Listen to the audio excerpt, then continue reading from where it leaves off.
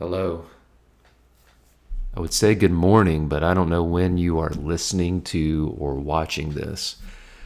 But it's early in the morning here. The creatures in the Brown household are just beginning to stir. And I was in my morning routine, just going through my study, reading, and just morning prayer. And I hope you have a routine. And I don't always get it just right, but the routine isn't something that I aim for perfection in. The routine's just a practice. That's why we talk about spiritual practice, or some people talk about practicing yoga. Right? It's not like you ever master those things. You just keep practicing. And so here we are. And as I was going through my morning practice, my morning routine, I wanted to go ahead and crank up the microphone here and turn on the camera and just share a few thoughts about this particular parable as we go through our series, The Parables of Jesus, Stories That Stir the Soul. And today's parable is just really one or two lines. It comes to us from Matthew chapter 13.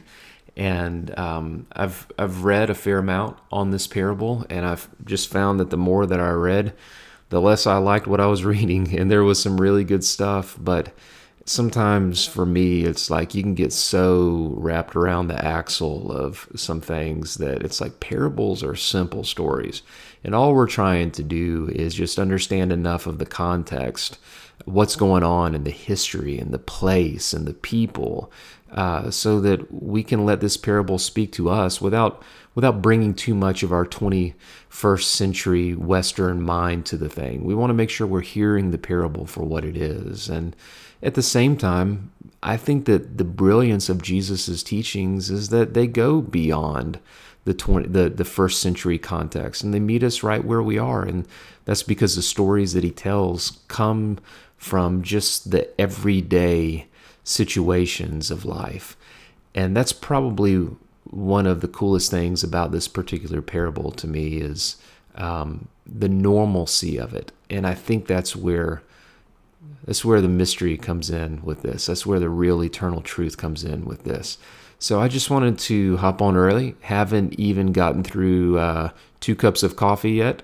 Have not even made it out of the sleep clothes, and haven't even brushed my hair. For those of you who are listening on podcasts and you're working out, you're on your way to work, you are doing the dishes, just know that I am a disheveled mess, and I'm okay with that this morning because I wanted to do this while the place was quiet. And we have a hurricane that is out here on the Gulf Coast that has just decided it's going to sit right on the coastline and just dump some water on us for a while. And I thought, what better thing to do than to fire up a candle and a microphone and get right into it. And that's what I'm going to do. And I'm going to be reading Matthew chapter 13, and it's verse 44. And I'm reading a translation from a rabbi from a couple hundred years ago. And the rabbi's name is Elijah Zvi Soloveitchik. So he's a Russian rabbi, as I recall. I may have that wrong, but I think he's Russian Jew. His translation, his commentary, I thought were pretty good. I'm going to give a little bit of that, but I really just wanted to bring out some thoughts that I had. So Jesus says, again, the kingdom of heaven can be compared to a treasure that a man found stashed in a field. He stashed it again, and joyfully went and sold everything he had and bought that field. The kingdom of heaven can be compared to a man who found a treasure. And that man found the treasure. It was stashed in a field. I thought that was cool. Like, think about that. Your imagination. Like, who doesn't love a treasure story, right? I mean, how cool is that? A treasure stashed in a field. Have you ever seen the movie National Treasure? Like National Treasure Part 1 or National Treasure Part 2? It's one of those movies where like the sequel might be as good as the original one. And wait, I've heard that there's going to be a National Treasure Part 3. That's right. It was supposed to come out like 2 years ago. Still hasn't come out yet. Might never. Nevertheless, I love treasure movies. Good ones, right? Do you ever watch The Curse of Oak Island? I think it's on Prime or Netflix, but it was definitely on the History Channel. Those guys poured millions of dollars searching for this treasure, this ancient buried treasure. Who doesn't love a good treasure story? Well, Jesus' hearers love treasure stories. And what does he say? He says, here's what the kingdom of heaven is like. Here's what the reign of God, R-E-I-G-N. Here's what it's like when you live according to God's ways. It's like a man who found a treasure stashed in a field. What does he do? He stashes it again. He goes and sells everything he owns and he buys it. Wow. How cool is that, right? Well, I was thinking about it, and you can let your imagination go. It's cool. It's a treasure story. It's what we do. The only thing would be better if Jesus was like, a man found buried pirate treasure. That'd be cool. But he didn't. It's treasure buried in a field. The man stashed it. Well, it says that the treasure had already been stashed. So that means that somebody before this guy had found that treasure and stashed it. And for whatever reason, never came back to claim it. Maybe he didn't have the resources to sell all of his stuff and to buy the field. Or maybe the woman who found it the first time, she found it and then she was on her way to somewhere and something happened. We don't know what happened, but we know this isn't the first time this treasure has been owned or found. It made me think about when Jesus encountered the rich young ruler. Remember that? And Jesus is like, come follow me.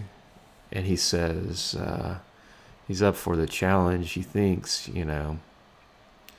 kept the law, all those things. And Jesus is like, well, why don't you sell everything you have and come follow me? And it says that he went away sad because he had so many things. I think that's one way of maybe thinking about this is somebody had the treasure, knew where it was, but just for whatever reason didn't have what it took to go all the way with it. I think that a lot of people sit like on the boundaries of the kingdom of God. They know that there's a full, meaningful life, but there's so many things that hold them back. Often their own past, they disqualify themselves for going after the treasure buried in the field because of all the things they've done, all the things they can't get past, all the things that have happened to them. They look at themselves, they look at the terrain of their life, and they think, I can't go after this because of all of that. Or maybe they see what real kingdom life could be like if they went all in, and they're just afraid. They're afraid to sell everything, quote unquote, sell everything, give up some things, some ways, some patterns, some mindsets, and just to go all in, to say, God, everything I have is yours. I'm just going to trust you. I'm going to be a fool for your sake. I'm going to go all in. Nick Cage in National Treasure, he comes to my mind again.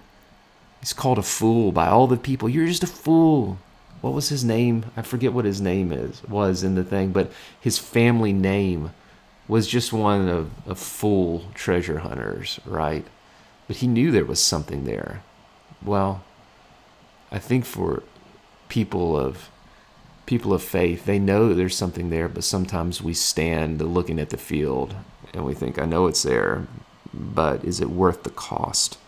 And maybe that's the first part of this parable is there's a cost to discipleship, a cost to going after the ways of God. There's a cost to it because it says that he sold everything that he had, right? But there's also a value to it because it's not just a small coin, it's actually a treasure buried in a field. Well, yeah, if you knew that there was a treasure there, it would be worth more than whatever it was that you sold to buy the field, right? But here's where it got really interesting for me. And I don't know where it gets interesting for you because the stories do their work as they meet your own reality, your own life. The story's going to work on you in a different way than it's going to work on me. But I was thinking that the treasure was buried like in a field. And the field is like right there. in front of the person. It's a field that maybe he's walked by 100 times. And maybe one day he sees that there's a barren spot in this field of wheat. Or he sees that there's a mound or that the soil has been disturbed. Or maybe he received a tip from somebody that there might be something out there. Who knows? But he sees that there's something worth going after, and he finds a treasure buried in a field. You know, when Jesus wanted to tell us what the kingdom of heaven was like, he didn't compare it to quote-unquote heavenly realities. He starts talking about lost coins on floors. He starts talking about sons who have squandered inheritance and lived a raucous life and want to come back home to the good land, to the home, the heart of the Father. He talks about mustard seeds that are really small. He talks about pearls of great price. You see, it's the treasure buried in the field right in front of you.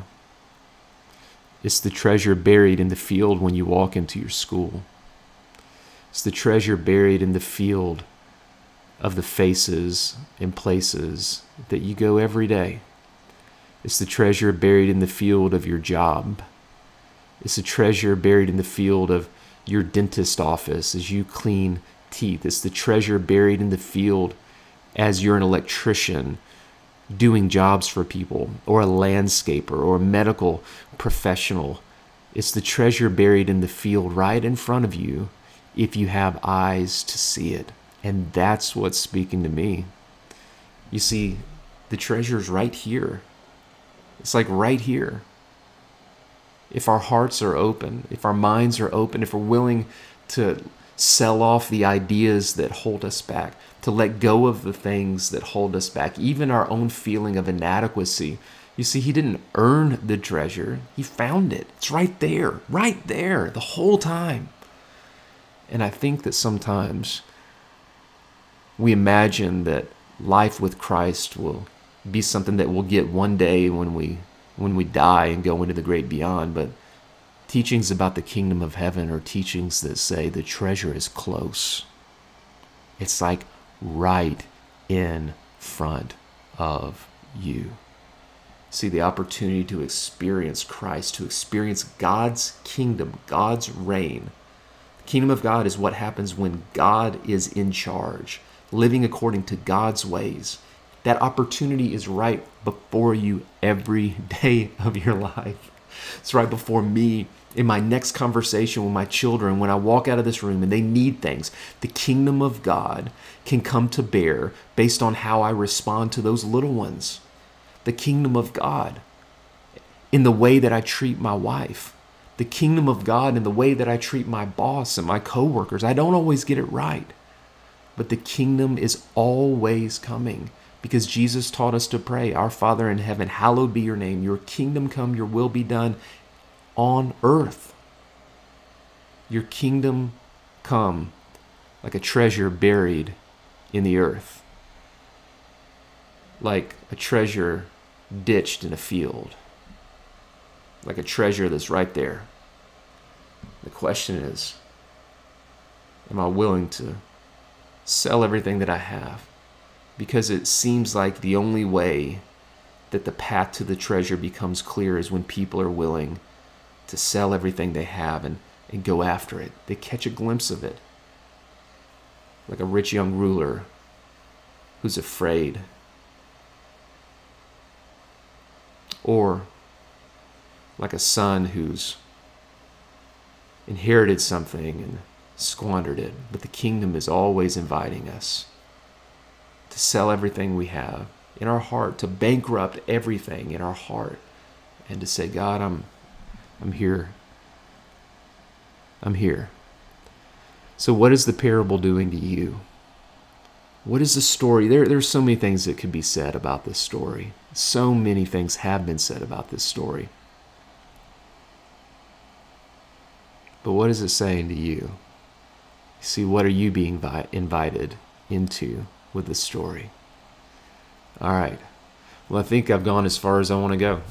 I've said everything that I've got in my heart to say to you. And I hope that you will let Matthew chapter 13, verse 44, the parable of the treasure hidden in a field, just continue to do its work on you. And may you see that the field is always right there in front of you. And the treasure is close. Go get it, my friends.